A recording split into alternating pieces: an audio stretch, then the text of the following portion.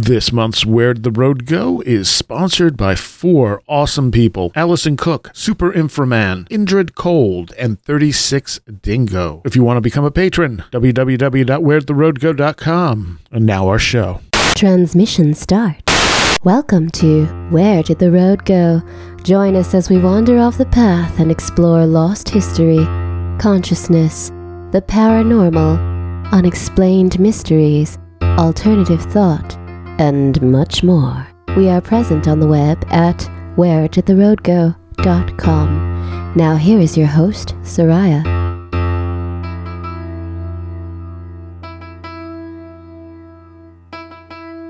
Welcome to this edition of Where Did the Road Go? And I have back Mr. Travis Watson. Every once in a while I want to call you Travis Walton. Please don't do that. I've never been abducted by an alien. Sorry. It's just Travis and then the W immediately, Yeah. I've had people actually make that mistake online, where they thought that I was that guy. And, it's like, no. You want to go talk to the dude who lives in Arizona. Sorry. Right. Now, I used to live in Arizona, but that was before I got involved with, with writing and these books. And so. But yeah, every once in a while I get somebody who thinks that I'm that guy. I'm like, nope, sorry. So the name of this book, which I do not have in front of me, is what? Canadian Monsters and Mysteries. Okay. I was right. And if I said it, I would have been wrong. So again, I said this last time you were on, I totally recommend this book. I really, really enjoyed it. There's tons of interesting cases, as well as, I like the way that you take this stuff apart and throw out a bunch of different possibilities. And one of those things you did with sea monsters, and you started talking about how the possibility of sea monsters being tulpas. Yeah, well, so one of the things that I've always said is that if we are going to discover something that's completely unknown, a brand new animal, chances are good it's going to be in the deep sea. Yeah. So I don't for a minute deny the idea that there might actually be these physical sea creatures out there. Whether it's a giant pinniped or a giant eel or, whatever it happens to be. I'm not that up on my sea monster lore. But it occurs to me too that if you look at the mythologies of the world, there are any number of giant serpents in the sea. I'm thinking specifically of Jormungandr in the Norse mythology, because that's the one that pops into my head. But and one of the things that I think needs to be given more consideration in the paranormal realm is this idea that if you get a group of people together and give them a very clear image of something, whatever that something might be, and you have enough people focused on that image, and there's emotion poured into that image, in this case sometimes fear, then it's entirely possible that that we're creating these thought forms that are manifesting to people who have some ability to see them. And this could be the case with lake monsters, because again you have that same thing, Ogopogo, for instance. There's that long history, starting with native people, of there being the demon in the lake. I think they called it Naitaka. And we talked about how it was swallowing people's horses and stuff. Right. In the 1800s. But so there's that belief, and there's that fear, and there's a lot of people focused on it. And I think it's entirely possible that that people may be seeing something that we have some co-created aspect to. The classic thing, of course, is Alexandra David Neal's book on Tibet and her whole creation of this little monk guy that followed her around for a while and then kind of went rogue. Yeah. But that idea of thought forms called servitors, tulpas, is something that we find all throughout occult esoteric lore. And I think it's something we need to pay attention to. There have been a couple of, and this isn't in the book, this is just, me spouting off, but, there have been a couple of instances of so-called hauntings where, it appeared, I can't remember his name, Walter Gibson, something like that. guy that wrote for the radio show The Shadow. Actually, there are reports that his house is haunted by a character that looks like the Shadow. Yeah, there was a plantation. There was a plantation down south. I think David Weatherly talked about it, where people repeatedly had seen this ghost that was supposed to be of one of the slaves or something like that. And it turned out that this person never existed. But there were photographs of the ghost that all looked pretty consistent. There were reports through decades that were all pretty consistent. But when, the story was checked into, it's like, oh, no one like that ever existed here. So where did that come from? Right. And you have the same kind of situation in places like the LaLaurie Mansion in New Orleans, where there was a deep, incidence of abuse and so forth. But when I went there, my overall impression is that while there is definitely call it a miasma that surrounds that place, that I think is partially the result of the ill treatment of slaves and so forth that happened there. There's a psychic overlay there that is, the imprint of the story as it's been told countless times by tour guides and whatever, that is real. To somebody with, some sensitivity, it's real. So when we're talking about lake monsters, we're talking about sea monsters. One of the things that I point out too is that many of these creatures are seen in cold, still water, which is supposed to be, in some esoteric ideology, supposed to be a great container for these thought forms. They adhere very well in that kind of a situation. And as I pointed out, I didn't run across any stories at all where one of these creatures appeared on a stormy day. It seems that there's always flat glass-like water whenever these things are reported. So, it's a thought. I'm completely willing to accept that there might be unknown species in the ocean because we keep finding weird stuff in the ocean. Certainly. They pulled the coelacanth out of the ocean in the 50s. So there's no telling what's still down there. There are authors who are making book on the whole, Mosasaur thing and writing these, terrific sort of horror stories about sea monsters that, are relic dinosaurs. Could be. There's no way that we can know for sure until somebody actually catches one.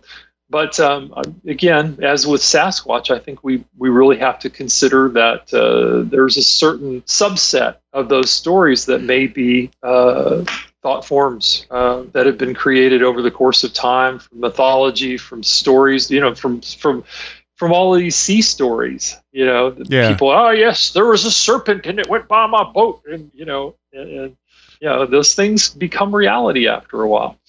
There was something about that I was going to. We also have things like the Philip experiment, where they literally created a ghost. Yeah, absolutely.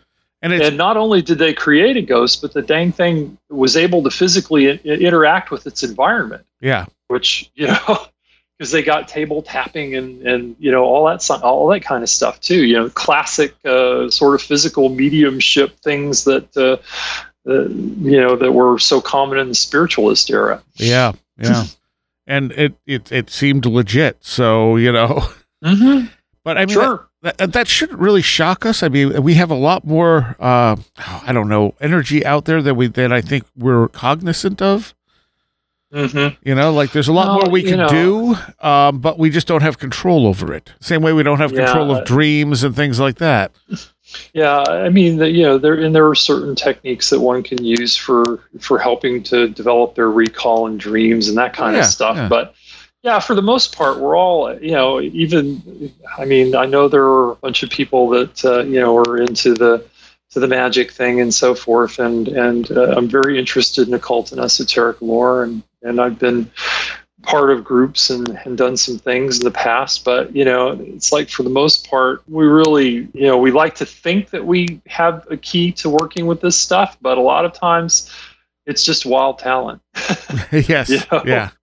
I think it helps. I mean, it just same way that you can help remember your dreams, magic can help you get in touch with those deeper parts of yourself that actually do control reality.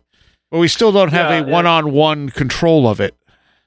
Yeah, it's not like you can. It's not Harry Potter. Yes. I'll just put it that way. Exactly. You can't just whip your wand out and make stuff happen. And if you think that you can, then I want to see the video. Yeah, right. It's like Linda Godfrey used to say. She would get these letters, these rambling emails from people who claimed that they could make the transformation to a werewolf and all this kind of stuff. And she said, "Well, okay, send me the video." But nowadays, it would be so easy to fake. Yeah, exactly. I mean, you'd almost have to get, like 6 scientists who were completely skeptical of the whole thing, and put the guy or woman in the middle of this person and affect the change. And even then, they'd probably find some way to deny it, because it just goes completely against their whole scientific materialist paradigm. Well, we didn't see a change, but he changed into a wolf. I didn't see that. No, it's actually an optical illusion that's caused by the sun getting in our eyes. We were moonstruck. we were all having a mass hallucination. Oh, it was a mass hallucination. That's right. Or he's using some sort of a nerve toxin that's producing this hallucinatory effect. So one of the things you deal with in the book that I was like, is one of the things I've never taken seriously, but the accounts in your book are pretty interesting, is that of mer people. Yeah. Now Now, again, I'm a big fan of John Michael Greer's book, Monsters, A Field Investigator's Guide to Magical Beings. And he has a whole section in that book about mer people, mer folk, I guess. We'll call them mer folk. Let's call them mer folk. Which he takes very seriously, and ends with a warning that says, if you see one of these creatures, they're beautiful, that's great. Stay at a distance. Don't bother them, because they're also associated with storms. And, just general bad things happening to you if you mess with them. And lo and behold, while I was doing the research for this book, Johanna Burton wrote a book called Strange Events, where she tells a story about a French explorer named Saint Germain. He and his group were camped out along the shores of Lake Superior. This is in 1700 sometime. And he actually sighted a mermaid that he described as being kind of like a child, sort of woolly hair and so forth. Mermaid didn't seem particularly alarmed by them, but was, looking at them with some unease, right? Yeah. So they're watching this creature, I guess, for a while, and then for some bizarre reason, Saint Germain decides that he wants to shoot this thing. Maybe it's the Western European desire to take trophies or something. Yeah. I don't know, but he pulls his rifle out, and his native companion loses her mind. She goes after him and wrestles the rifle away from him, and she is so angry with him that she actually leaves the party. Yeah, telling him that he's a complete idiot, wanting to harm. She called them the gods of the waters and the lakes. And he's like, whatever. He goes and takes his group, handy group of explorers off and sets up camp on the shore of the lake. And everything goes to hell in a handbasket that night. The night is extremely cold. Everybody goes into their tents early, but they're not able to sleep because a violent gale blows up on the shore of the lake. And we're talking Lake Superior here. This is the lake that sunk the Edmund Fitzgerald. When they get storms, they get storms. Yeah. Having lived on one of the smaller Great Lakes, I lived on Erie for 13 years and saw some humdinger storms coming off of that lake. So I can't imagine the big, deep, cold Lake Superior, the kinds of violent storms that they get there. But long story short, Saint Germain and his men were forced to pull up camp and move to higher ground, or they were going to either A, drown or lose all their supplies. So they certainly kind of learned their lesson about messing around with merfolk that evening. So that I thought that was an interesting segue into the whole mer people thing. But the other thing that I thought was really interesting is that most of the stories that I found for the book were actually from John Worm's Strange Creatures Seldom Seen, and they're from indigenous people. And the funny part about this is that the indigenous folk that he interviewed invariably described a being that was, the classic mermaid, kind of half fish and half person, but the person half was white, and tended to have like white, red or blonde hair. I found several of these accounts in Worm's book, and I included a couple in the book. And in both cases, the one young lady used to enjoy diving into the water, and she and her friends would compete to see who could swim underwater the longest. And she ran into one of these beings under the water in this lake that she was swimming in. And she said the thing that she remembered about it was its beautiful golden blonde hair. Yeah. And then there's another one where there's a couple of people, they're walking, a group of women who are walking along the shore of Lake Winnipeg, and they're walking and talking, and they look off in the distance, and they see a white woman sitting on a rock, which is not something that you would see in wilderness Canada. Most of the people that live out there are indigenous folks, and there's not much reason for a single white female to be sitting out on a rock in the middle of nowhere, right? So they decided they were going to take a detour down the shore, and they took a path, and they lost sight of her for a little bit, and then they came up on this person, and this being was, the fish-like bottom, but was a white female with red hair on the top. And as soon as this being spotted them, it dove into the water and disappeared. Funny part about this story was that the mermaid, I guess you would call it, was sitting calmly with its hands folded in its lap, and I was wondering if mer beings actually meditate. Yeah, because it's what it sounded like. So that to me was a really strange sort of juxtaposition of lore.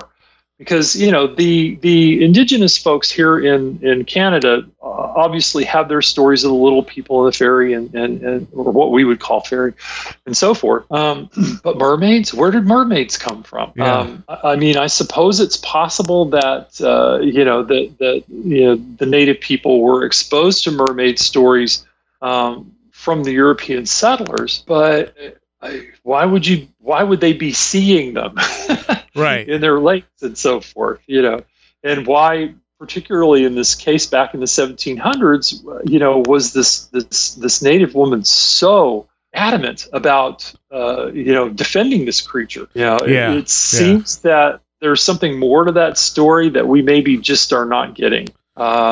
Because it's sometimes difficult to pry these things loose from their moorings. And it feels like mermaids are kind of the fae folk of the water. Yeah.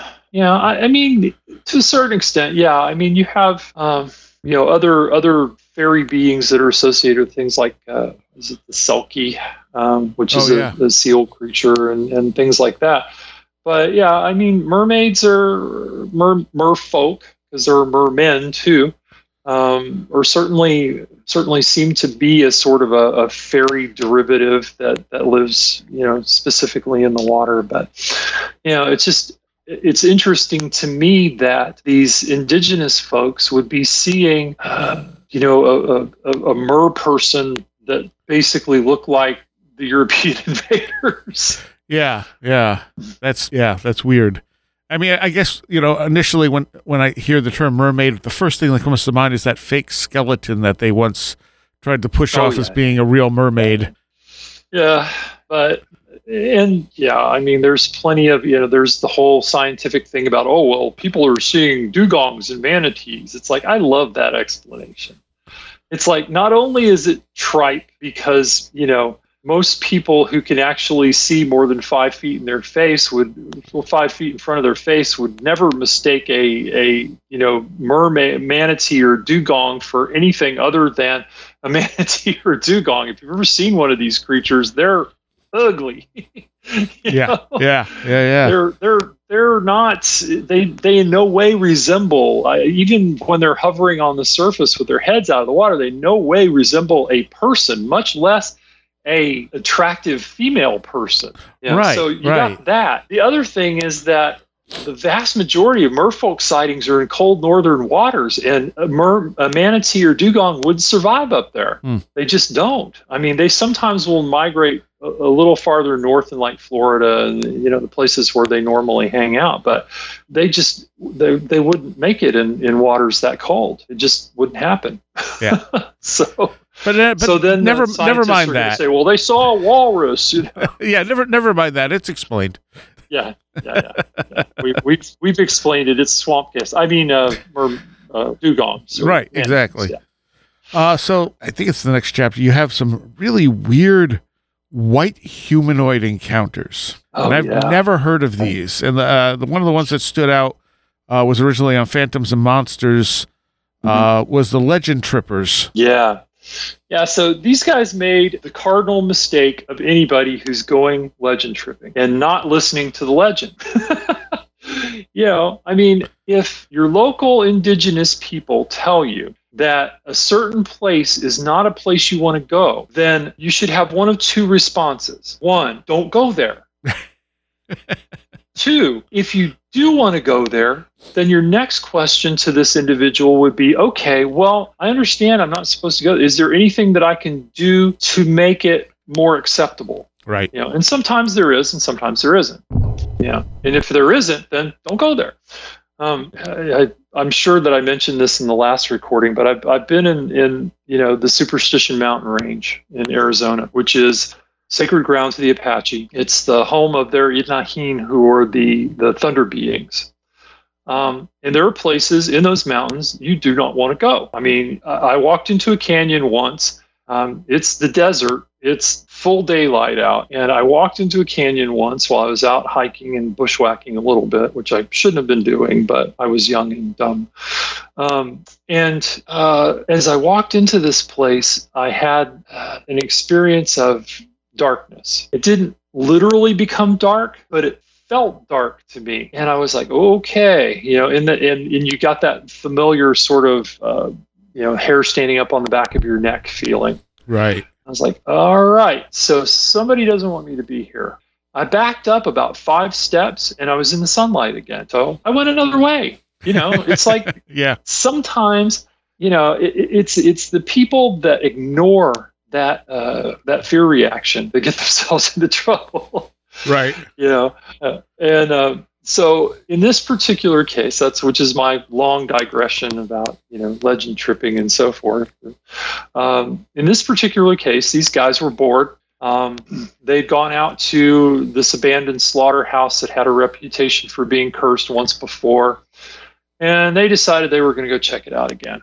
Even though after their first visit, the guy said that the people in the group had random, bad things happening to them. You would think, okay, well, maybe that's not a place to go. No, I'm bored. Let's go back. So they get back to the location, which is, again, out in, the middle of nowhere in the forest. It's abandoned. It's run down, so forth and so on. It's a former slaughterhouse, which, to me would be creepy in and of itself, just because of the amount of death that happened there. So they get there and the wind is howling, and they keep hearing this whistling sound. But they just, they're like, okay, it's the wind whistling through something in the building.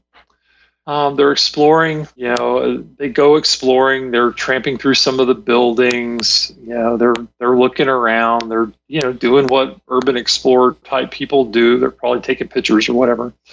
One of the people in the group saw something moving outside of the main building. So they all bailed out of the side building they were in and crawled through a fence. So let's add trespassing to the whole thing, right? and crawled through a fence to get to that main building. And as soon as they got through the fence, they heard a noise that sounded, it said, the quote is, it sounded like a rusty door was slowly opened and closed. And by this time, the witness, the guy who actually sent the report in, was ready to bail. He's creeped out completely already. But the rest of the gang talks him into staying. They go into the main building, they hear running footsteps. And at that point, everybody's like, there's something in the building with us. We're going to get the hell out of here, right? So they all bail out, and they're running for their vehicle, which was some distance away. And as they were running, they were shining flashlights back down the path behind them and witnessed a, quote, completely solid, white, bipedal humanoid running down the trail. Now, this is one of the things that really frustrates me about these stories sometimes. I want to go and find the witness sometimes and say, okay, what did you see? Because, of course, your Sasquatch researchers are going to say, oh, well, they saw a white Sasquatch. Right. Your UFO people are going to say, oh, well, they saw an alien. Your ghost people are going to say, oh, well, they saw a ghost and it was very solid. It looked solid running down the trail. We don't know exactly what it was they saw, but it was apparently a fairly good size, solid white bipedal humanoid running down the trail behind them. And again, a native friend of this guy had told him, don't go there. Right. This is not a place you want to go. So and we know that there are all kinds of weird one-off creatures that people run into too. All you have to do, this is from Phantoms and Monsters, all you have to do is read Lon's blog and you're going to run across all kinds of weird stuff. Yeah. But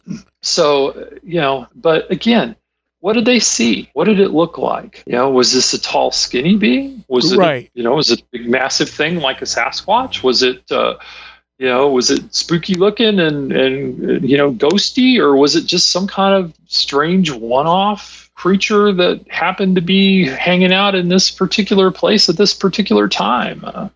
Maybe came through, one of those anomalies that we talked about. I think you also didn't you also have a story where they saw it and it was long, it was like tall and thin? Yeah. So there's another story. This guy was staying with family in a campsite. They owned this property, and there's apparently this very large property, and they were camped out there. I guess they were in trailers. It was kind of they were camping out in trailers. So generally, most of these, and I think they were doing some hunting. It seems like they were doing some hunting. But in any event, the witness said that there were big cats and bears and stuff in the area, so they very rarely went around unarmed.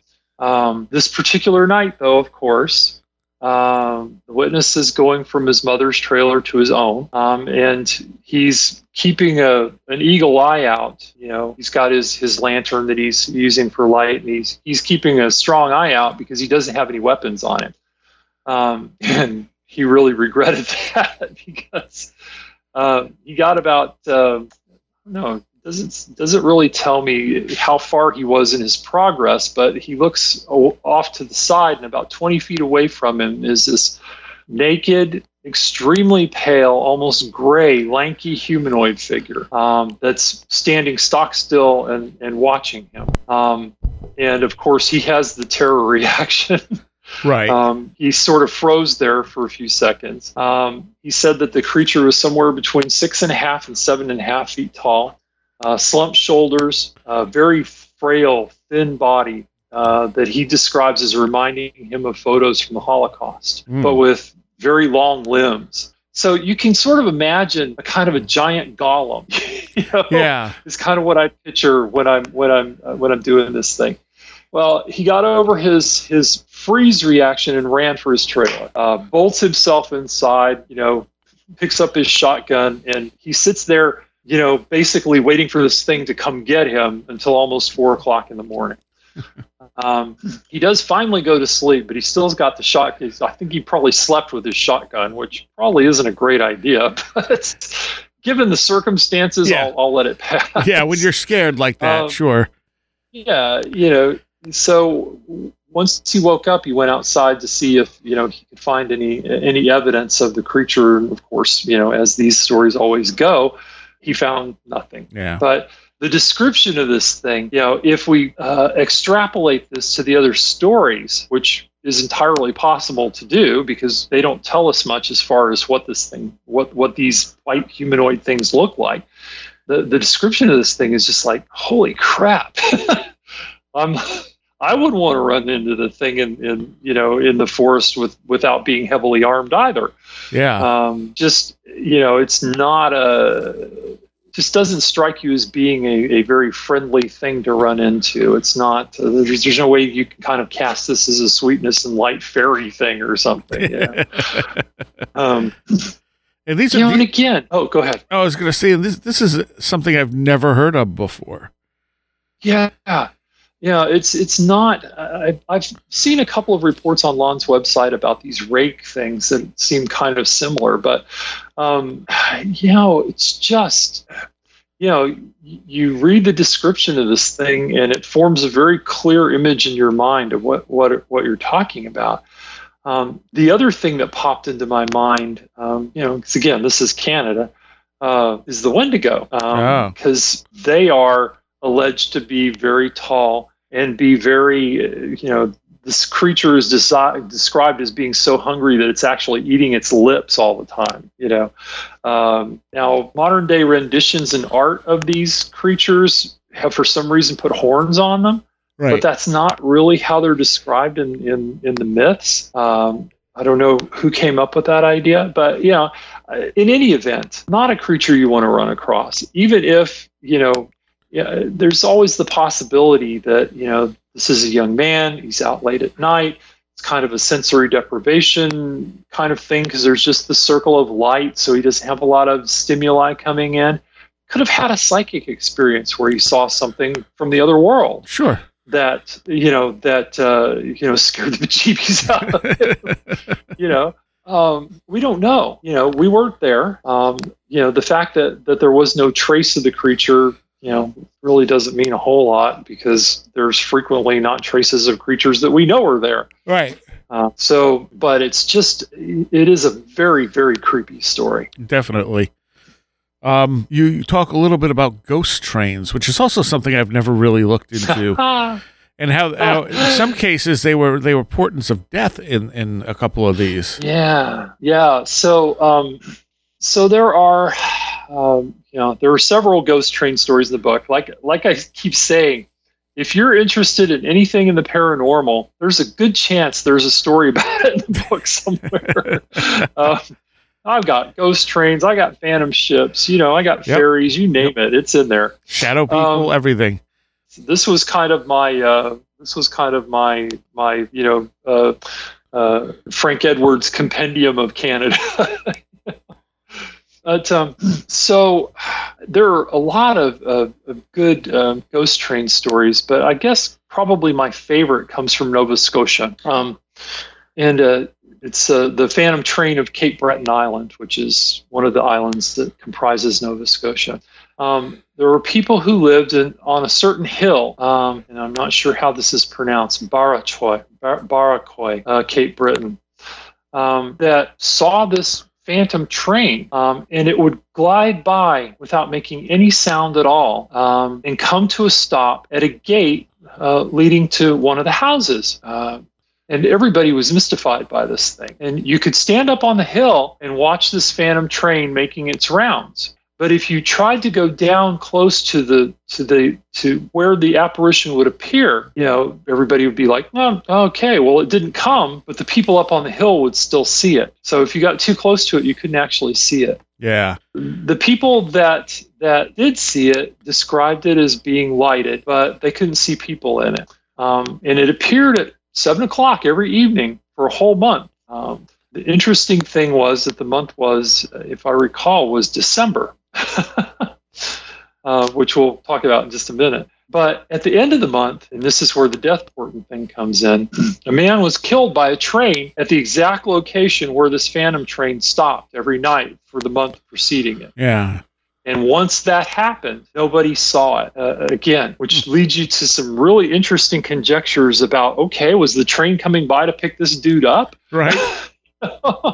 I mean, because we have stories in in Europe of phantom carriages showing up to pick up people when they die. Yeah. There's the whole there's that whole thing that Josh goes on about in Ecology of Souls about the Wild Hunt, and the souls being picked up by the by the horsemen and taken off. Yeah. So it's not a completely unknown idea. But it's really interesting that this happens in December, because December, of course, longest nights of the year. It is, particularly in Celtic lore, that period from Samhain or Halloween to the winter solstice is, considered to be one of the times when the dead could walk the earth with more ease. So it's interesting that this train is bebopping around on December evenings for a whole month and then disappears once this individual passes on. I thought that was an interesting and fun ghost story. Yeah, and obviously connected. I mean, what would the chances be that the thing just happened to stop where he died, but also stopped when he died? Yes. Yeah, and it completely ceased, as opposed to the Phantom Train of Wellington, which made its first appearance in December of 1885 outside the village of Wellington, which is on Prince Edward Island, which is another one of those little Atlantic island provinces. This train is an ongoing apparition and is not apparently a death portent, although there is death tied up in it. Oh, okay, I was wrong about the other train. That one wasn't on a December. It's the Phantom Train of Wellington that was actually on December. But same. Yeah. In this particular case, the first time this apparition is seen is when a group of villagers had come together. They were celebrating a wedding, and then, oddly enough, they decided that they were going to remain to have a wake for a young man who had drowned. So there was no train scheduled to pull into the station at this point in time, but the villagers are all looking and seeing.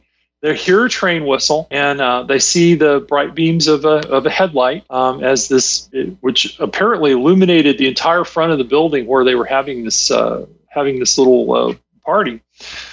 They all testified to seeing the train pull up and then just pull away and vanish. But here's the interesting thing. As they're watching the train as it stops, they see passengers boarding, and then it pulls away and vanishes. So again, the Phantom Train, this is where the December evenings thing comes in. It's seen most commonly in December, which again is a time when the dead are said to walk the earth. Right. And the first sighting was at a wake, and then you have these passengers boarding. Again, you wonder if the train's not stopping by to pick people up periodically that have passed on, over the course of the year, much like what's said to happen with the Wild Hunt, where those people who haven't passed on are picked up and taken on to wherever it is they're supposed to go. So it's again an interesting, fun, creepy story, which sounds like it could come from European folklore, and again those areas, Prince Edward Island, Nova Scotia, and so forth, are heavily settled by the Scots. And they bought a lot of their legends with them. Their Phantom Black Dog stories from up there as well. So one of the other stories I really like here that has to do with the Fae was the one of that Linda Godfrey talks about in Monsters Among Us, of broadcaster Christian Page. Oh, yeah. So this happened in Quebec, if I recall. Yes. Yeah. Yep, you're right. It was in Quebec. I'm pretty sure it got it here. No, it was. So Christian Page ended up being a broadcaster, but when he was a young man, he was living in rural Quebec apparently. And he tells the story of, walking along a roadside. He sees a he sees a car coming, and it's progressing at a very rapid rate of speed, and he's pretty convinced that he's going to die because there's no place for him to go apparently, or it's coming too fast for him to get out of the way. It's not super clear, but so he suddenly finds himself being levitated into the air. Yeah. And the car passes underneath him, and then he starts to descend back toward the ground. But before his feet hit the ground, whatever it is that's picked him up starts to carry him off. And to make this even more interesting, as he's being carried off, he hears two voices, both of them speaking in French. He can't see anything, but he refers to his quote unquote abductors as the dwarves. So they must not have been very tall. He hears them arguing, and one of them is saying, "Oh, no, we should just scare him good." And the other one is saying, "No, we should kill him." And of course, as it so often happens in these experiences, he is completely paralyzed. He cannot move at all, except maybe his eyes, right? So, he can't even open his mouth to defend himself and say, "Hey, I'm a good guy. You shouldn't kill me. You should just scare me. I promise I won't say anything about this." He's helpless and, terrified. Eventually, though, the side that is arguing for just scaring him wins out. And all of a sudden, whatever it is just drops him. He gets dropped in the middle of a cornfield. Yeah. And as you might imagine, he gets up and runs home as fast as he can. And I imagine he probably locked his doors that night, too. You have to wonder. You got to wonder what's scarier: the car coming at you at high speed, or being carried away, saved, but then that whole thing playing out. Yeah, it's like, okay, well, I've been saved, but now these people are trying to decide whether they're going to kill me or not. And I'm completely helpless. And if they wanted to kill me, they could. I thought that was a really interesting story. And again, that's one of those ones that. It depends on what flavor you put on it. Right. Of course, the ufologists would be, oh, it was an alien abduction.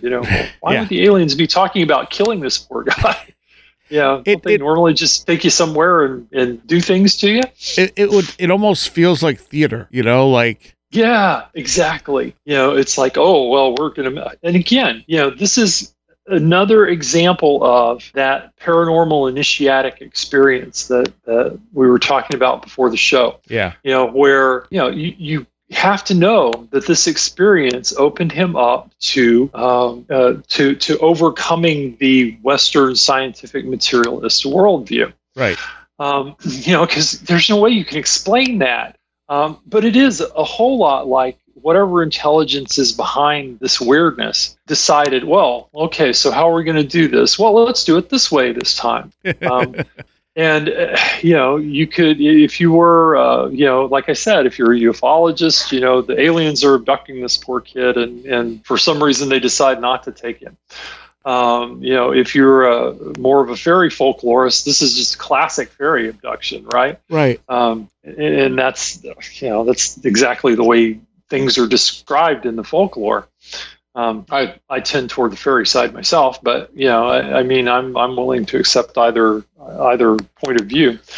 But it seems like there's something even weirder going on here because unlike the classic stories, whether you're talking about UFOs or talking about fairies, they don't take him any place. Yeah. They drop him in the middle of a field, and that's it. He goes home. And I guess the ufologists would argue that he just, ended up missing time and isn't able to recover the experience or whatever. But I don't think we need to read anything into his experience. It's weird enough by itself. It also seems like the things were almost just like messing with him. Like, okay, let's save him. Yeah. Now let's mess with him a little bit. Oh, now maybe we should scare him. Maybe we should kill him. And then they just let him go and they don't do either. Yeah, it's like, as you said, it's very much strikes you as theater. Yeah. There's this play acting going on, and it all seems designed to put this young man in Initiatic experiences are supposed to be terrifying. Or at least frightening. One of the things that is often, whether you're talking about Masonic initiations or you're talking about initiations in the occult or esoteric, there frequently are imitations of the passage of death. Yeah. Which is of course the thing that scares the crap out of all of us. This experience seemed designed to bring him into that state of fearfulness, which would then be resolved by or help to be resolved by his acceptance that there's something more in the world than just the five senses. Yeah. You also have stories in here about, I think there were two, of Fae putting trees in a path of someone, which I've not heard of before. That's a very unique. It's a very unique thing that I found in the fairy lore of Newfoundland. Again, another place that was settled by Scottish settlers and other people from Northern Europe, who have a strong fairy tradition in and of themselves. But one of the interesting things about this lore, and I have to give a call out here, the stories for the Newfoundland section come from, it's actually somebody's dissertation. Dr. Barbara Riady wrote a book, which was basically her PhD dissertation in folklore, called Strange Terrain, the Fairy World in Newfoundland, which is highly recommended. It's not as dry as you would think a dissertation should be, because it's chock full of just really interesting fairy stories. But one of the things that I found fascinating about this, about these fairy stories, was this idea that rather than the whole concept of being fairy-led, being led off somewhere, the fairies, if they didn't want you to go into a certain place in Newfoundland, just blocked your way with trees. The first example of that is there's a couple of young women, they're walking home. They've been visiting relatives, they're going home in the evening, and suddenly there's a whole forest of trees where there weren't any trees before. And these young ladies promptly returned to the house that they'd been visiting, and they were like, what the hell, right? Yeah. And of course, as often happens in these stories, there is an older person who's able to give them counsel.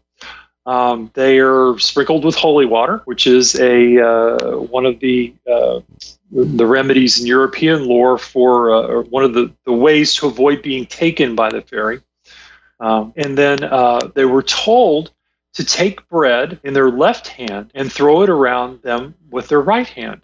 So they go back to this forest that's not supposed to be there, and they do as they're told. And as soon as they make this offering, basically, the trees disappear. So they go home, and the person who's telling the story, her mother, tells them very plainly that they should not have taken the northern path because there's fairies that live in the hollow of that road.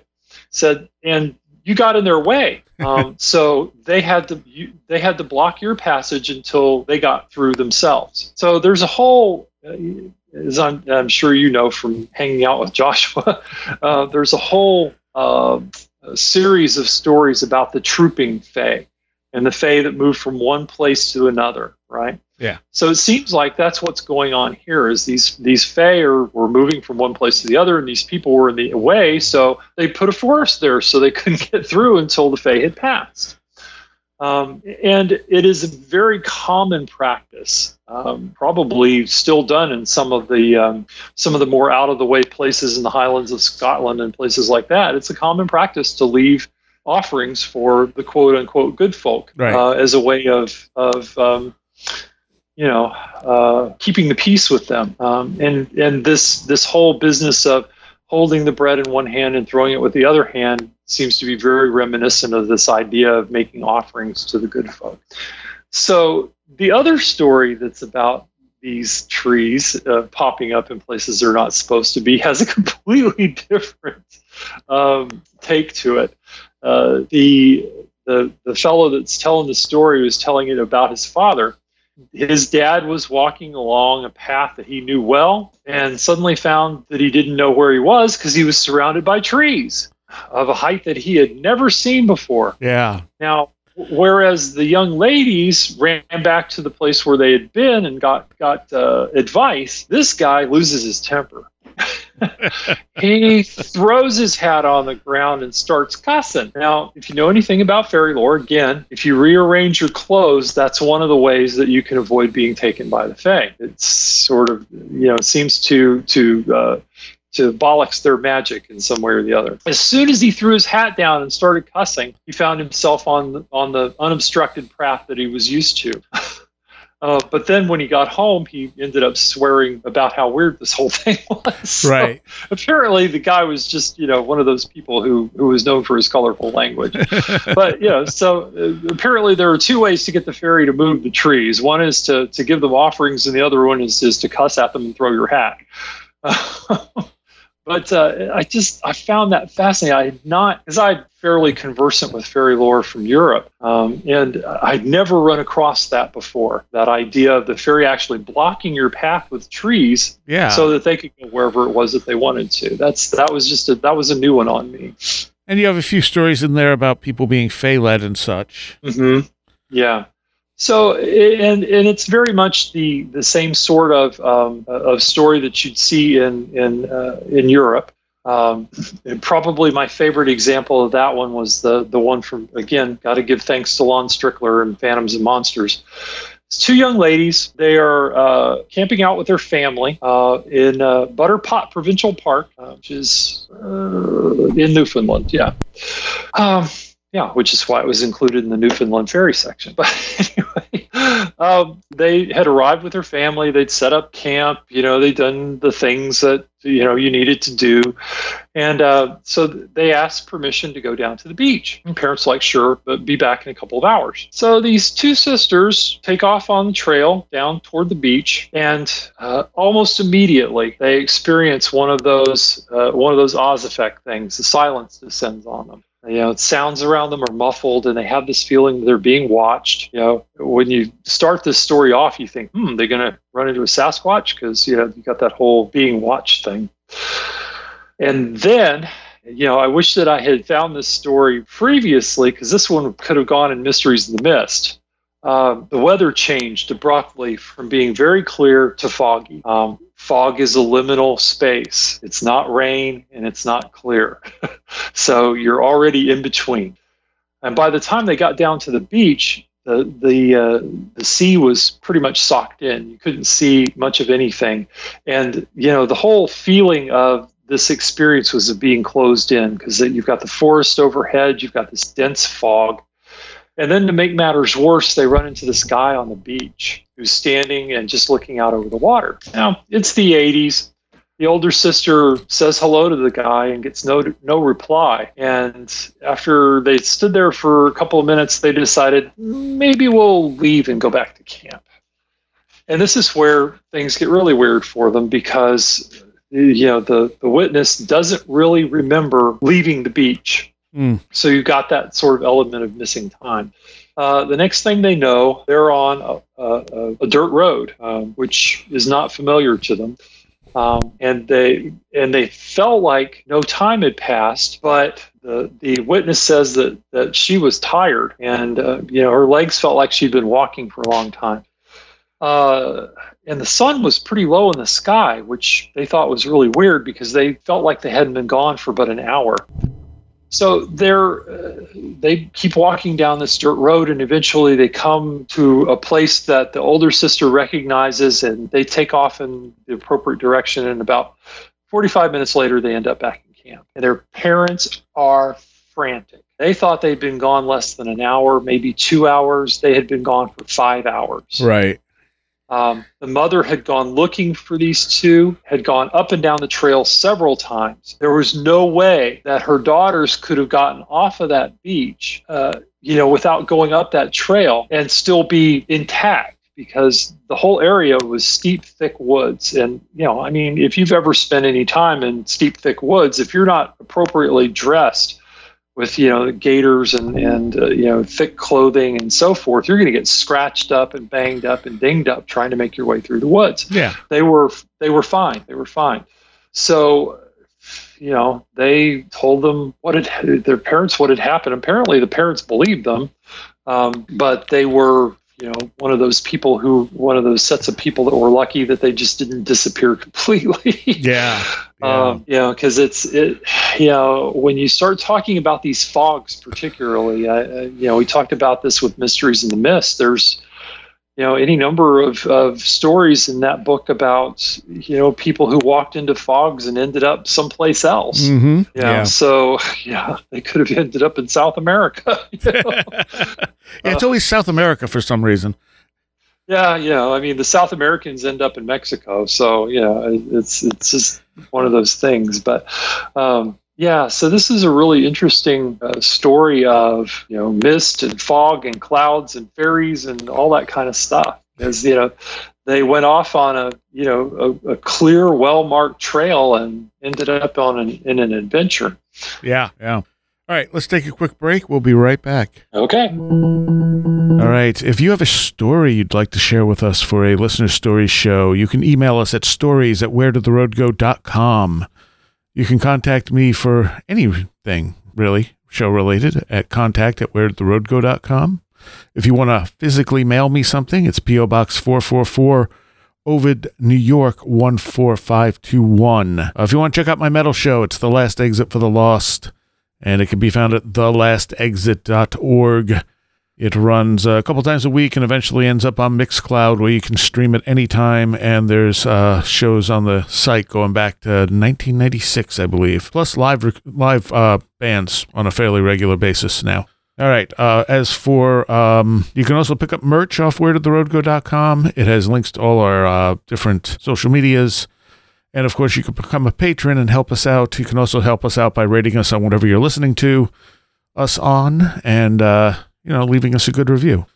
Okay, as for a recommendation, I'm going with yet another podcast. This one I really, really loved. It was called King Falls AM. And it was sort of, started off sort of okay and then really, really kicked into gear and became one of my favorite all-time podcasts. It was absolutely hilarious with a strong paranormal bend, but then it just kind of stops. And it stops because the people who were writing it couldn't agree on where they were going to go with it, I guess.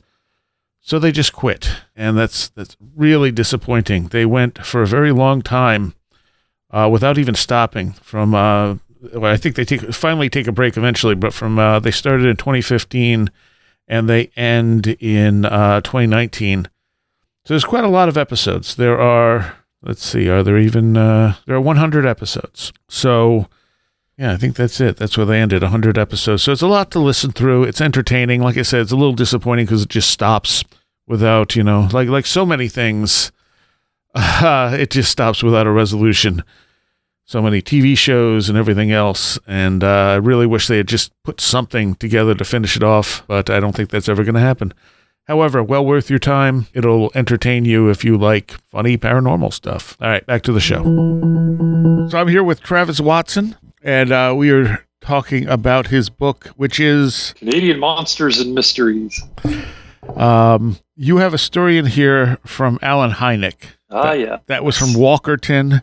It was a ball of light that was seen in Ontario.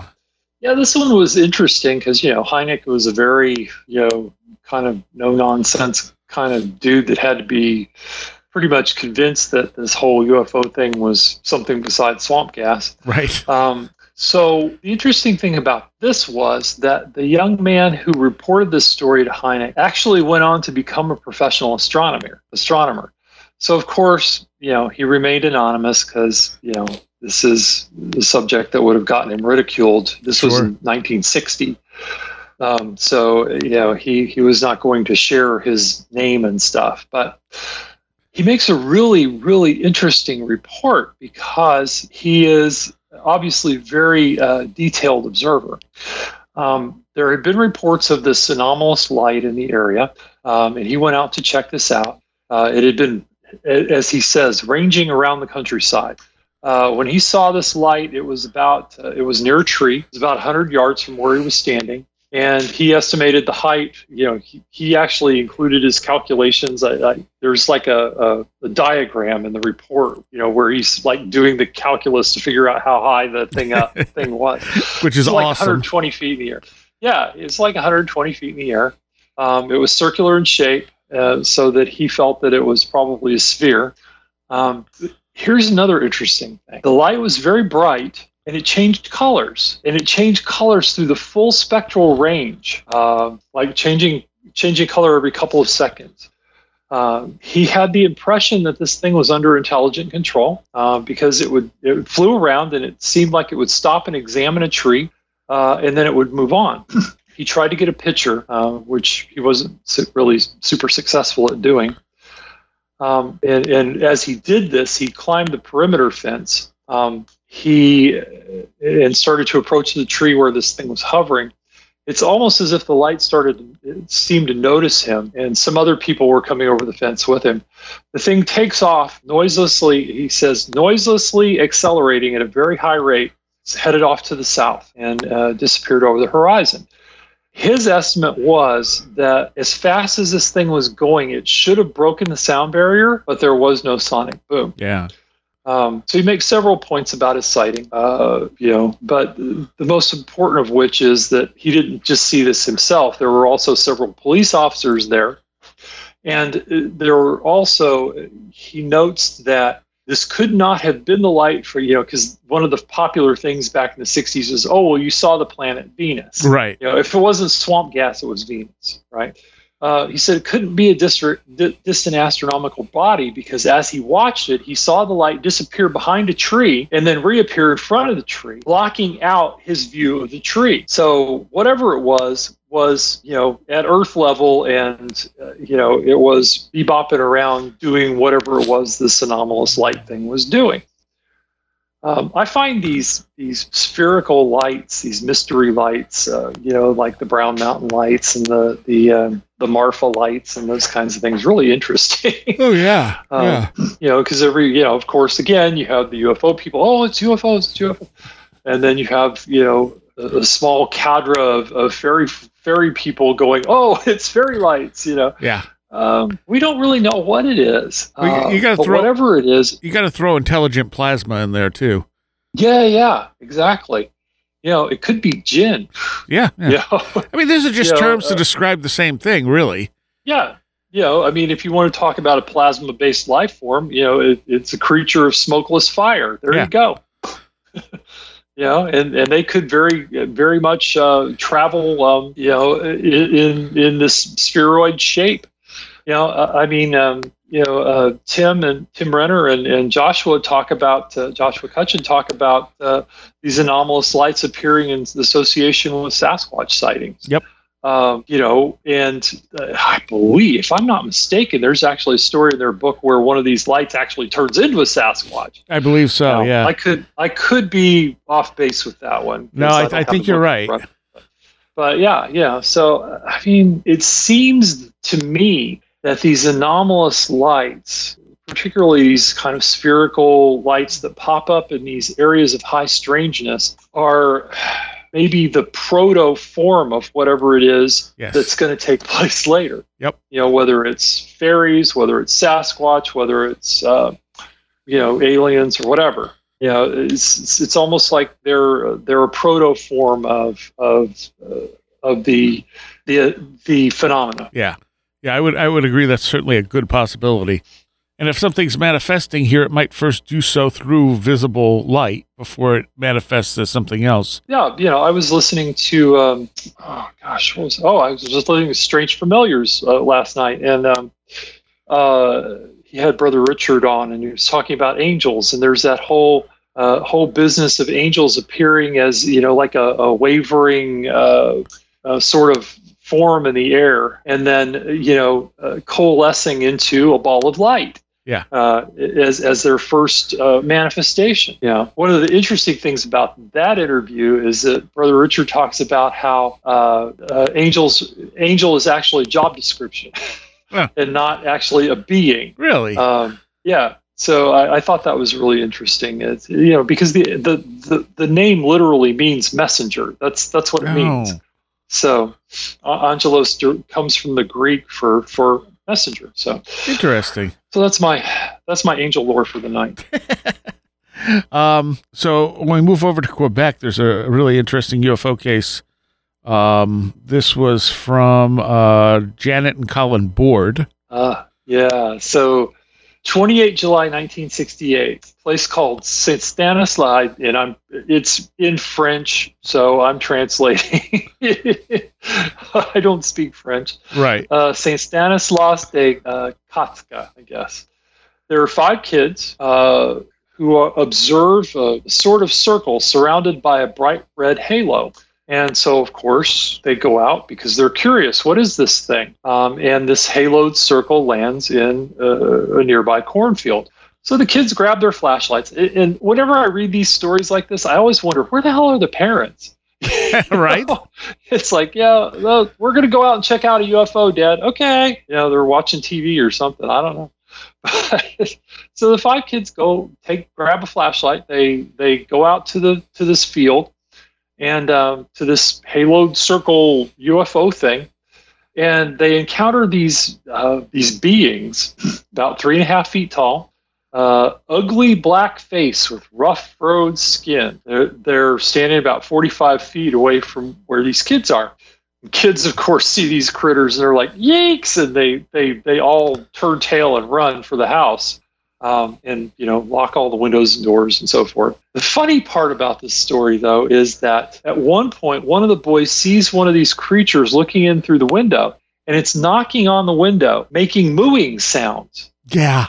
Now, okay, this is another one of those highly advanced alien technology things that just blows the extraterrestrial hypothesis clean out the water.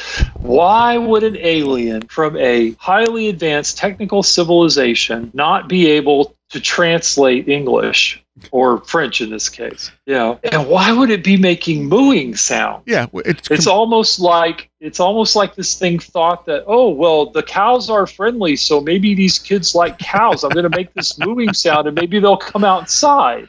Or again, it has that sort of theatrical weirdness to it. Yes, exactly. We're just going to do absurd things. We're going to do this weird thing. It's like the one story in Mysteries of the Mist where the kid looks out the window and sees like these glowing phosphorescent cows doing a can out in the field. It's like there's no reason for this. There's no logic to this at all. So of course the group stays firmly inside, and shortly after that the UFO ascends into the sky. They go out to check the landing site later, and there's an area of flattened oats where the kids say this thing was. And like I said, I have to wonder, where were their parents when all this was going on? If there's an alien standing outside your house making mooing sounds, I think you'd want to know about it, or were the parents out working late in the fields? We just don't know. But I got a kick out of that story, making mooing sounds. Like, of all the things, why a mooing sound? And I just picture this entity's head popping up in the window and just being like, moo, moo. And it's like, what? Yeah. What? Yeah, lucky they weren't in, Hopkinsville, Kentucky. Somebody had blown their head off. True. Yeah, different reaction, I guess, huh? Yeah. Well, it's Canada. We don't have as many guns up here. Right. There was a UFO that hovered over this hotel for a long period of time. This was more recent. This was in 1990. 1990, yeah. This is actually on the TV show Sightings, and then they had a book too. I didn't realize they had a book. Yeah. This is actually from the book Sightings, but it derives from the TV show. Susan Michaels, I think, who was one of the hosts, I think, actually wrote the book. This is really interesting because the hotels, it's the Bonaventure Hotel. It's in downtown Montreal. So, I mean, huge city, very metropolitan area. There's none of this whole, I was driving through the country and I saw this thing, and I was out in the middle of nowhere kind of thing. This was in the city with multiple witnesses. over the course of time, the hotel manager saw this thing. Montreal Police Director of Operations saw it. There was a constable from the Royal Canadian Mounted Police. There were a couple of airline pilots, 3 newspaper reporters, and several clinical psychologists who'd been attending a convention at the hotel. So, I mean, this thing is very well documented, right? Yeah. The first person who sees it is the lifeguard who was at the hotel's rooftop swimming pool, and describes just this massive. This thing reminded me of the giant triangle sightings that people started having around this time in the 90s. Yeah. And then on into the 2000s. Says that she saw several very bright yellow lights and noted, quote, that thing was over my head in every corner of the rooftop that she went to. So she walked around the entire roof of the hotel, and the thing was so large that it basically overshadowed that entire area. But it had the lights, I guess spaced around the perimeter of this thing. So the lifeguard calls the manager comes upstairs, and of course, word of something like this spread like wildfire, so guests started appearing on the roof. The hotel security director contacted the police, who showed up, and then the local police called the RCMP, who are basically the federal police. The RCMP here is kind of synonymous to the FBI in the U.S. Okay. Except that they handle... They're a federal police force, but they handle local policing in some areas. It's kind of a strange thing. Like in some of the territories where there aren't established towns and stuff, but there are people living there, RCMP will be the local law enforcement. Gotcha. So the cops that were there, both from Montreal and the RCMP, were all trying to figure out what this thing was. They called the airport to see what aircraft were in the area. They were familiar with the Aurora Borealis and understood that that's not what they were looking at. They went so far as to contact all the local construction sites in the area and have them shut off their lights so that they could be sure that they weren't seeing some kind of a reflection. This UFO stayed in place for, let's see, the initial report was, doesn't really say. It was a while until it was there for a couple hours. The RCMP officer says that he observed it for 2 hours and 15 minutes. Yeah. So it stayed in place until a little after 10 o'clock in the evening, at which point, here we go again with the mist, fogs, and clouds, right? Heavy snow clouds rolled in and obscured the object. Okay? Yeah. And if you've ever been in, a Canadian snowstorm, you can see why it would obscure the object. So there were a number of investigations, people trying to figure out what this thing was. They talked to the Canadian Weather Service, which is now Environment Canada. The other unusual thing about this sighting is that about the time that this was all happening, just after the craft or whatever it was disappeared from sight, Hydro-Quebec reported power outages from about 10:40 to about 11 o'clock. The interesting thing about that is that the line that was affected was a line that ran to a military base. So, yeah, and we've seen, those folks who are up on their UFO lore know that UFOs have seemed to make a habit of observing military installations, and they're particularly interested in military installations that have nuclear facilities on site. Yeah. So, and there's no indication that was the case here, but no, but it's the certainly coincidence interesting that a military base lost power while this thing was hovering around. Yeah, definitely. Or shortly after. All right, I think we have time for one more. Let's talk about the schools that got slimed. Yeah. So there's a section at the end of the book that I just called miscellaneous, which is basic Forteana. It's just like weird stuff that happened. There's a section in there on fire spooks where the spontaneous fires lit and that sort of thing. But there's also a section on things that fell from the sky. So in Unexplained Mysteries of the 20th Century, Janet Colin Board tells a story that comes from Burnaby, British Columbia. And this happens in 1986. In Burnaby, a local elementary school had a slime fall 3 days in a row. This stuff apparently fell from the sky, splashed down on the building, it splashed down on cars that were parked there. One of the teacher's aides that worked there said the stuff smelled like dung. Let's see. And a local health official tried to fob the whole thing off as an airliner flushing its holding tanks. Now, Right. okay, one time I could get, it's like, okay, yeah, it was a random event. One time airliner flushed its tanks and it slimed to elementary school. 3 days in a row, though? Yeah. I mean, come on. You have aircraft that have precision targeting equipment, for dropping bombs and stuff that would probably have trouble hitting the same elementary school 3 days in a row. Yeah. Yeah. It's not going to happen by random chance. And if it did, that in and of itself would be anomalous. Yeah. Just because it goes way beyond the chances, it happening by chance statistically. Do we don't planes know what it was that was falling from the sky. Do planes actually dump that stuff? I mean, because I've heard that they don't. I don't. I knew somebody who worked in the airline industry, but this was quite a while ago. This was when I was in my 30s, so it was 30-some years ago.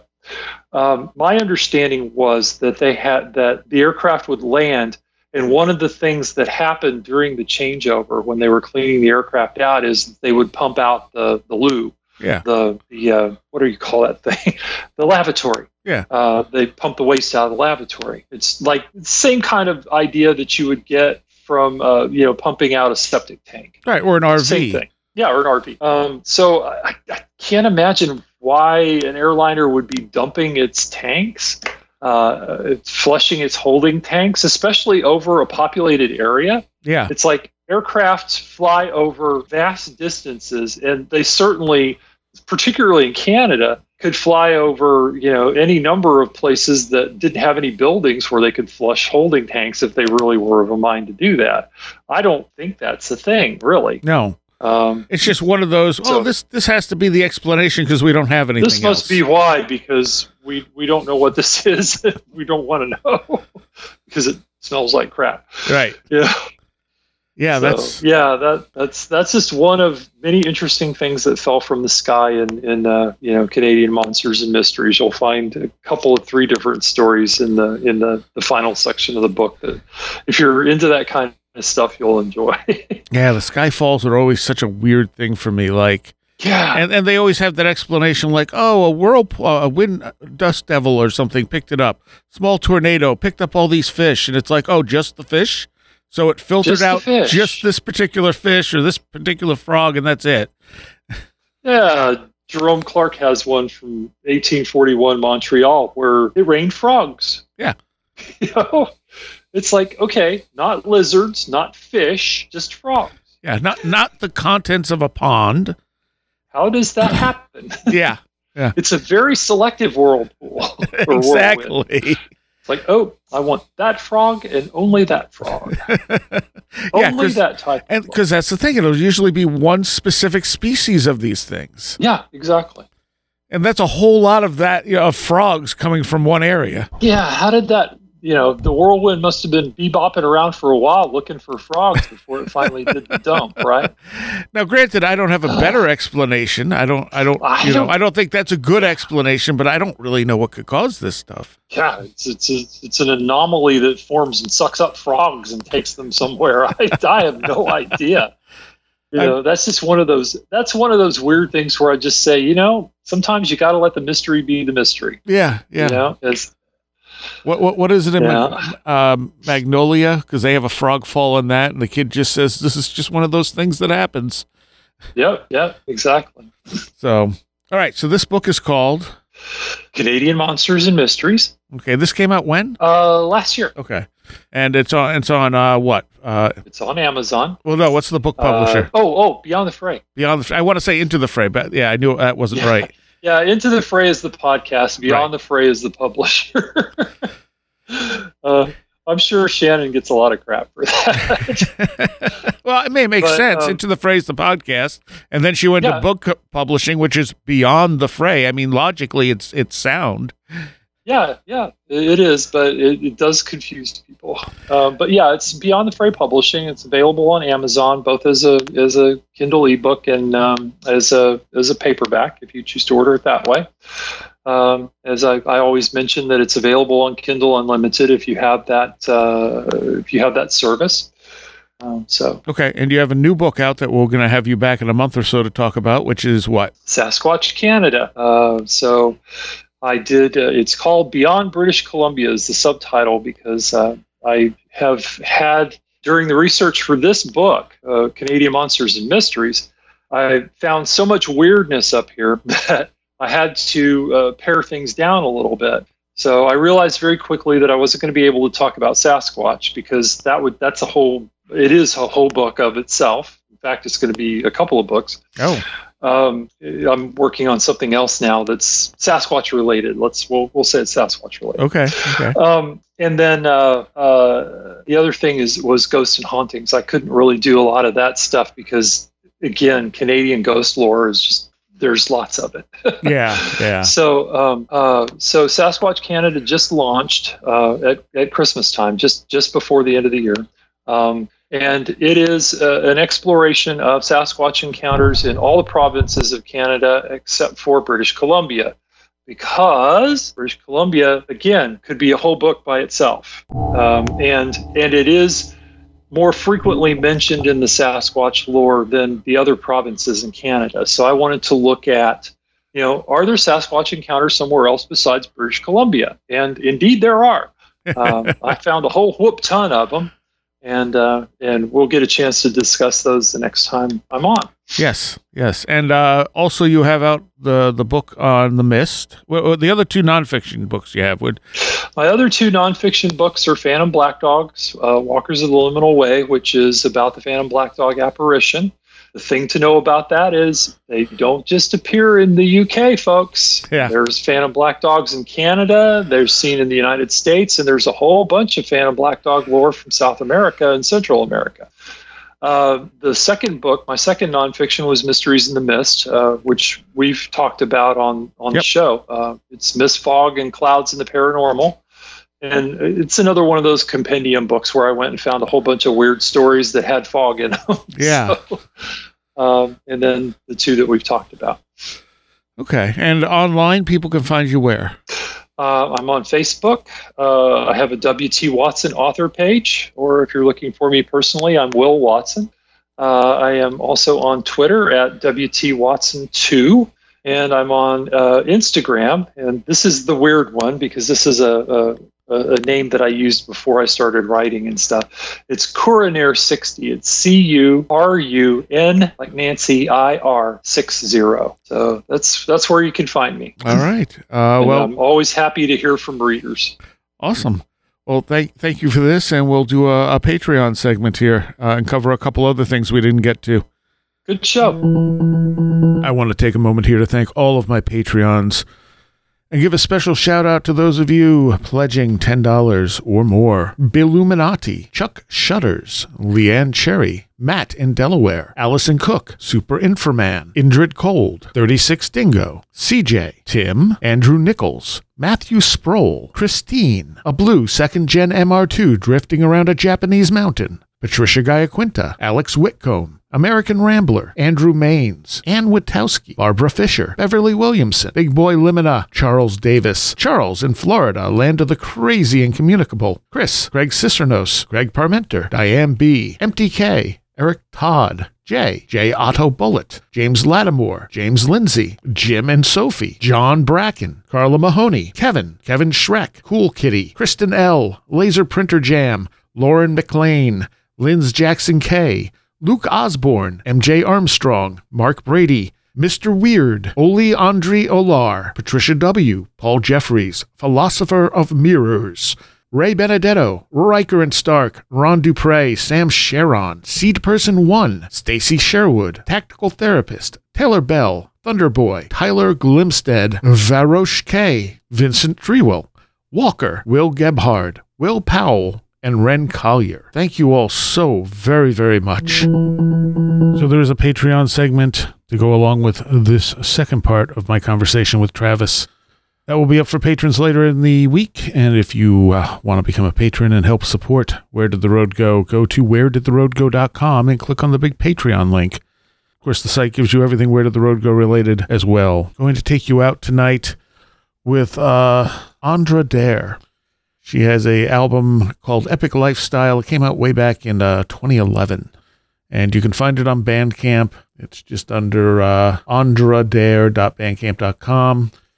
And it's very ethereal, and I've liked this for a long time, so I figured I'll put something on from this. So go check it out if you enjoy it. This is a track called Lilith, and I will see you next time.